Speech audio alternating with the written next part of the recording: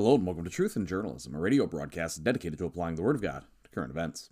Well, today on Truth in Journalism, we're going to talk about rich men north of Richmond. Our story, which has been heavily edited for length, is by Hannah Anderson of Christianity Today and is entitled, Oliver Anthony's Viral Hit Doesn't Love Its Neighbors. Rich men north of Richmond is disdainful towards people on welfare. Christians shouldn't be. As a native of Appalachia, I can't remember a time when I wasn't aware of the plight of blue-collar Americans. Mine is a region shaped by the struggle for fair pay and safe working conditions. To this day, coal country is for many synonymous with hard living and generational poverty.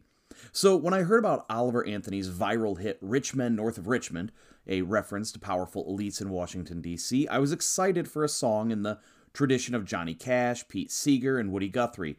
Music that names the inherent dignity of the poor, lodges a protest against establishment excess, and echoes Old Testament calls for justice, like God's condemnation in Jeremiah 5:28 of those who have grown fat and sleek, yet do not promote the case of the fatherless or defend the just cause of the poor. Then I heard these lyrics. Lord, we got folks in the street, ain't got nothing to eat, and the obese milk and welfare. Well, God, if you're 5'3" and you're 300 pounds, taxes ought not to pay for your bags of fudge rounds. Immediately, I was transported back in time. I'm a 30-year-old mother of three again, standing in the checkout line of our local grocery store. Rhonda, the organist from the church that my husband pastors, is queued up directly behind me. She says hello, and I nod back. Normally, I would ask her about her grandbabies or garden, but instead I mumble an excuse about having forgotten bread and navigate my cart out of the line towards the aisles stocked with food. But I haven't forgotten anything. It's a charade. A charade brought about by the shame I feel because my family is on welfare and Rhonda is about to see me pay with food stamps.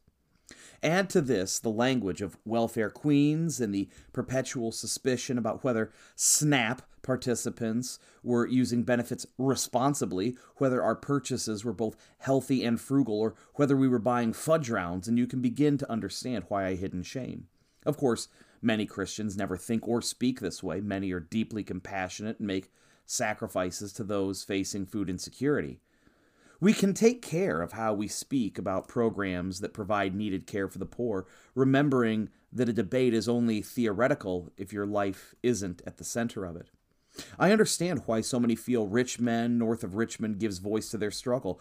Perhaps the only thing worse than watching your hard work be exploited and your dreams go up in smoke is the sense that no one notices and no one cares. But protest against wealthy elites and government corruption, no matter how justified, cannot ride on the backs of others who are also suffering. The price of accessing food through SNAP or a church food pantry must not be the poor's dignity and self-worth. Instead of trafficking in easy caricatures and political tropes, we must understand that the plight of our food-insecure neighbors is our plight as well. Put more simply, we must see their God-given humanity and honor it, something I'm certain Anthony himself would affirm. So I came across this Christianity Today article because of a Not the Bee article that juxtaposed this CT article talking about how Taylor Swift and the Barbie movie were bringing us all together, and the next day they published this piece about Oliver Anthony. I would say you could read the comments section yourself, but honestly, don't read the comments section ever. Now, I, unlike many of my conservative Christian brethren, actually read the article by Hannah Anderson, and I'd like to lay out a few observations about the article and then move on to my main point. The first thing I want to say is that her article makes several good points. At least on 3 occasions, she seeks common ground with Anthony. She gives him the benefit of the doubt, assuming that he and she share core value concerns. The body of the article is not ungracious. And as to the content of her concern that Christians often make assumptions about people on food subsidies, SNAP, food stamps, welfare, call it what you will, that's her concern. Christians do make assumptions that anyone on government food assistance is lazy and shameful, or at least Christians do sometimes, and that's not always the case. And let me let you in on a little secret. There are many, many, many pastors of small children whose families are on government medical insurance like Medicare or Medicaid, and there are many, many pastors with young children whose wives receive WIC food benefits. My point is that when Hannah talks about the assumptions that we make compared to the realities that exist, Christians can and should be thoughtful about how we speak. However, Hannah's article has problems, and these problems are not small. In fact, these problems are so significant that it kind of invalidates the article and my point. Let me lay out why. And I am paraphrasing, so read her full article to check up and make sure I'm not misrepresenting her arguments. But she says that she was excited about a song being an Appalachian herself who likes folk music and cares about social justice. However, there are 4 lines that she finds morally objectionable. And the reason she finds them objectionable is that because stigmatizing welfare recipients causes them to feel shame, and that's her argument. She says that Christians not on welfare should extend the same freedom to choose what food to buy to people who are on welfare. Basically, her argument is that whatever your political theory on food subsidies, you shouldn't criticize people buying fudge rounds if they're on welfare, if you yourself reserve the right to buy fudge rounds. Now, I don't actually agree with her argument. I don't at all. And the medical statistics would suggest that her argument is busted. The poverty-obesity paradox is a well-documented sociological phenomenon. Poverty and obesity are especially correlated for women. Interestingly, among men, the rates of obesity are relatively stable, about 1/3. And in fact, men with higher incomes tend to have a slightly higher rate of obesity. Statistically, there are a lot of people at or below the poverty level who are obese and who also have other significant behavioral health issues. And when government is giving out food, they ought not to give out fudge rounds and other unhealthy food. I'm certain that Oliver Anthony knows a lot of people who are poor and who receive food assistance. I'm certain that he has friends and family who receive government assistance. I'm certain that he doesn't hate people who are receiving assistance who genuinely need it. Nor would he say that there isn't a need for that assistance. I mean, I'm assuming these things, but I think that this is how he thinks. If you actually listen to his song, he says multiple times that what concerns him is the plight of poor people, and particularly issues prevalent among poor whites: despair, drug and alcohol abuse, and being forgotten by the rest of the nation. And since Anthony cares about the poor, he neither wants to see them alcoholics or chocoholics. Obesity kills more people than booze or even drugs and tobacco in this country. If he actually cares about the poor, which I think he does, then he ought to care about the fat poor. He doesn't want to see people 5'3" and 300 pounds because that will just put him 6 feet in the ground. So Mrs. Anderson's point is a fair one, but that's what we call in the logic business a non sequitur. It doesn't follow. She admits that Anthony doesn't hate poor people and actually cares about them, and then she chooses to ignore the context of the song and attack one of the lyrics. Now look, she can point to the lyrics about fudge rounds and say that it shames and humiliates the obese poor or those on welfare generally, and we can debate her political points, but she's missing his point, which is that people do in fact abuse welfare, and there are people who are poor and who are killing themselves with junk food. I think that she owes him the assumption of nuance commensurate with the goodwill she presumes for him. Or, to put that another way, if she's being careful to assume good intentions, then why does she take a few lines out of context of the song and then analyze them in a decontextualized fashion? That's not nuance. Nuance would be to say that her interpretation of those lines is a possible one, but then to list other possibilities. And in fact, she doesn't even have to go that far. She can admit that she's taking a decontextualized look at the lyrics because she believes that those words reflect an ungenerous attitude among conservative Christians. But she has to admit that she's decontextualizing that to do it in good faith. So either she's deliberately decontextualizing his words because she wants to make a point and she doesn't care if it's a non sequitur or not, or she doesn't realize that she's decontextualizing because she A, believes that Anthony's otherwise good intentions notwithstanding, he's wrong on this issue, or B, because she's not trying to say anything about Anthony but about an attitude that mirrors the lyrics in the song, or C, she just wasn't paying all that close of attention. Of course, there is another option, and that's that I'm completely wrong and she's correctly interpreted Anthony in his song, and she isn't taking lyrics out of context because, I'm wrong. But I do think that she's wrong that she's taking him out of context and is making a non sequitur argument. But that brings us back to the biggest problem, the title. Now, I've said repeatedly that Mrs. Anderson has presumed good faith on Anthony's part, and she in fact concludes her article with a statement that she thinks Anthony agrees with her compassion and care for the poor. Well, then why the title? Remember what she called it?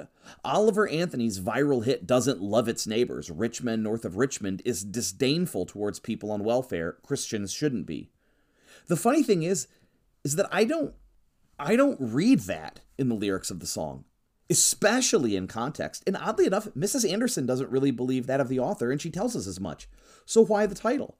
Does she believe that despite Anthony's being compassionate, his song came out as unloving and disdainful? I mean, she can make that argument, but she doesn't really defend it or explain how that could be. She simply seems to presume it. And I'm afraid that for me, that's not good enough. If she had titled the article something like, Does Oliver Anthony's viral hit love its neighbors? Richmond, north of Richmond, reflects unconscious attitudes that Christians need to reconsider. That would be a perfectly reasonable title. It would reflect that there are unknowns about authorial intention, and that there can be a gap between what we say and what we mean, and that the way Anthony intends his words may differ from how people hear them.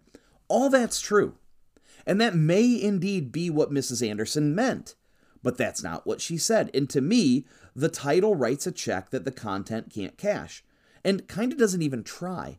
It comes off as clickbait. It makes a relatively thoughtful article come off as a hot take. Titles matter. They matter an awful lot. And Christianity Today, which is all about nuance, should know this. But here's the thing, and this is my main point for today.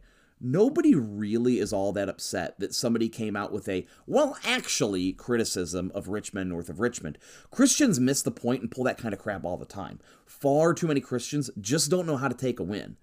And more's the pity. The problem is that CT ran a pro-Barbie article talking about how this extremely political and religiously divisive film is bringing us together, and how a song that's a genuine bluegrass, grassroots reflection of conservative and Christian feeling is divisive. The editorial point missing and tone deafness is so egregious, one presupposes it's on purpose. And this is the general take about Christianity today among normal evangelicals, and especially conservative evangelicals. People hear that Christianity Today defends Barbie and attacks Richmond, north of Richmond, and their response is, of course they did.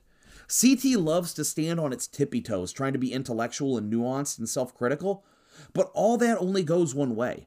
The CT default is to simultaneously say, ugh, gross, average conservative Christians like a thing, they're stupid, let's tell them it's trash, and wow, average Christians hate a thing, those conservatives are stupid, let's tell them it's a blessing from the Lord. It's this smug, well, actually condescension that people hate. And the irony is that CT is defending a movie that is made by and for the smug, condescending, well, actually crowd, and attacking a song whose very intention is to unmask and vilify the smug, condescending, well, actually crowd. Anthony Oliver is lamenting and protesting the power of those who gaslight you and lie to you and manipulate you and pat you on the head and tell you to shut up and eat your fudge rounds, fatty, eat the bugs and wear your masks, pores. That's why Richmond, north of Richmond, is a phenomenon. It's tapped into the anger and despair and resentment. And it's growing. And it's dangerous. Anthony's song protests the smuggery and corruption. And Christianity Today has either missed the point or are too focused on trying to teach the foolish fundy rubes to be nuanced, or they got the point and they're just on the other side. And I'm not sure which is worse. I'm not saying Richmond, north of Richmond, is the song of a generation that Christians need to make our anthem. What I am saying is that it's a cultural bellwether. The times are coming and are now here when our society is going to be shaken, and there may be a great realignment. And we will need good journalism to help sort out the hard questions. Journalists are, in many ways, preachers and prophets. We need good ones. We really need good ones, and we need godly ones. And we should honor, respect, and listen carefully to those who are good and godly. But Christianity Today, if it ever was that voice in the wilderness, it no longer is. We need new voices. I pray to God we'll find them. And I hope you'll join us again next time for another exciting episode of Truth in Journalism. Thank you, and may God bless your day to His glory.